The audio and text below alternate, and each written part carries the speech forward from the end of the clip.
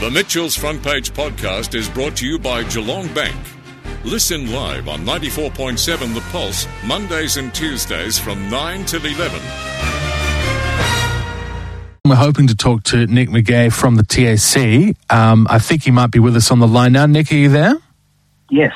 Sorry, Mitchell. That's all right. Thanks for being on the program. This is an interesting idea, passive alcohol sensors in vehicles. So I think there's some research being undertaken here in Victoria. Is that right?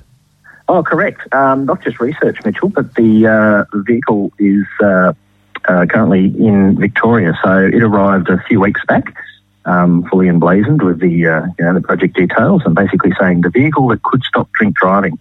It's a big claim, but the researchers firmly believe that this is the sort of technology that could really lead us into an era where drink driving is firmly in the past. So how does it work? So there's a bunch of really small sensors, passive sensors they call them. You can barely see them. You have to look very closely, and they're fitted all around the driver's cabin. And what it does, it picks up a detection of alcohol on the breath of the driver. They don't need to breathe into it. The technology is that fine-tuned that it can pick up not just the detection of alcohol, but whether it's over the legal level in whatever that jurisdiction is. And the car simply will not start.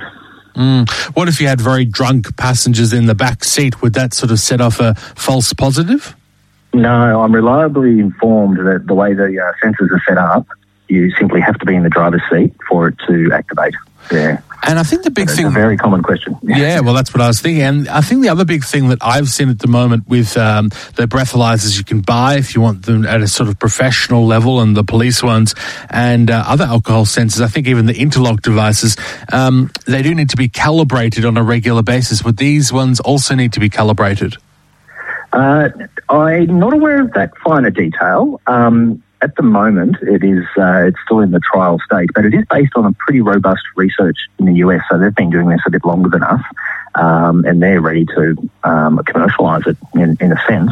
Still a long way from where we're at, but at the moment, our position is, well, okay, if it stacks up, and we're convinced it does, let's bring it to Australia, and we'll be trialling it in a large fleet. We're still looking at partners to join up with us. So you probably want a pretty large corporation that has a large fleet across the board, just to test how it goes in real time. So very exciting advancement.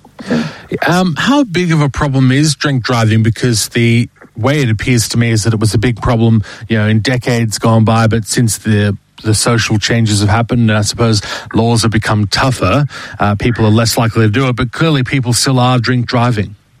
Yeah, it's fair to say it's less of a problem, Mitchell, but it still is one of the big factors for road trauma. And while it's sort of somewhere around 15 to 20% involvement in fatalities, that's still a very high number. And not only that, there is that hidden road toll we talk about of serious injuries. So you can probably times that by a fairly large number for the number of people who are fortunate enough to survive but live with the permanent impacts that a serious injury in a car crash can provide. So it's definitely something that will complement, I guess, the work that we've done in drink driving. I mean, I'm very sure Victoria has the toughest penalties in Australia for drink driving, just with things like automatic loss of licence, interlock for 6 months even for first-time offenders. Police administer about 3 million breath tests a year. But this is more coming from the carrot, I guess you'd say, rather than the stick. It's basically saying to people, well, look, here is some technology to help you. This is an issue for you. And, in a utopian sort of view, this would become a standard safety feature. So instead of looking at it like a, blow into the bag or whatever, you have to say when you pull up to one of those RBTs, it's basically saying, well, this is like an airbag. This is like a seatbelt reminder. This is like lane keep assist. It's in your car to help you rather than a more punitive approach to drink driving. And in terms of why drink driving actually happens, do we have a sense of that? Is it because people struggle to control their alcohol intake and then just think, well, I'll be fine? Or is it a lack of alternative transport options and people think, well, I have to get home, so I'll just risk it? Or what's really going on there? Yeah, it's a real behavioural, socio-economic thing, Mitchell. I'm not going to pretend to be an expert, but when I chat to our head of road safety, Samantha Cofield, we're now at the level where there's a hardcore cohort who are recidivists and will constantly drink drive, and it goes into lifestyle issues and can go into mental health. So it's a social issue which crosses over with road safety.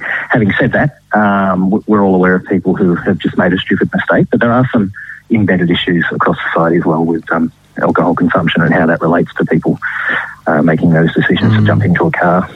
So you're saying that the recidivism rate's quite high, even if people go through those full-on penalties that we have here in Victoria, which, from what I understand, you have to have an interlock device fitted to your vehicle for a prescribed amount of time. It's a pretty intense fine, and you may also lose your licence in the process. And I think you also have to attend a couple of days of seminars, don't you?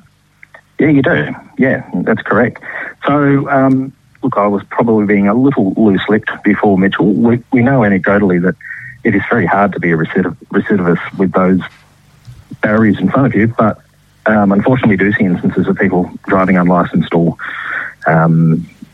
which could be, wild drink driving. So sometimes even the most punitive measures can't stop a certain demographic. But that is very much, we're talking very much on the fringes with that sort of behaviour.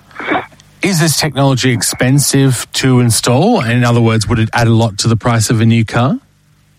I'm reliably informed it's not. I don't have an exact cost for you. The trial is a little over $1 million, so that comes with retrofitting and dedicating a car that's currently in a Toyota RAV4. But it is, I'm told it's actually really, well, not simple technology, but fairly easy to install.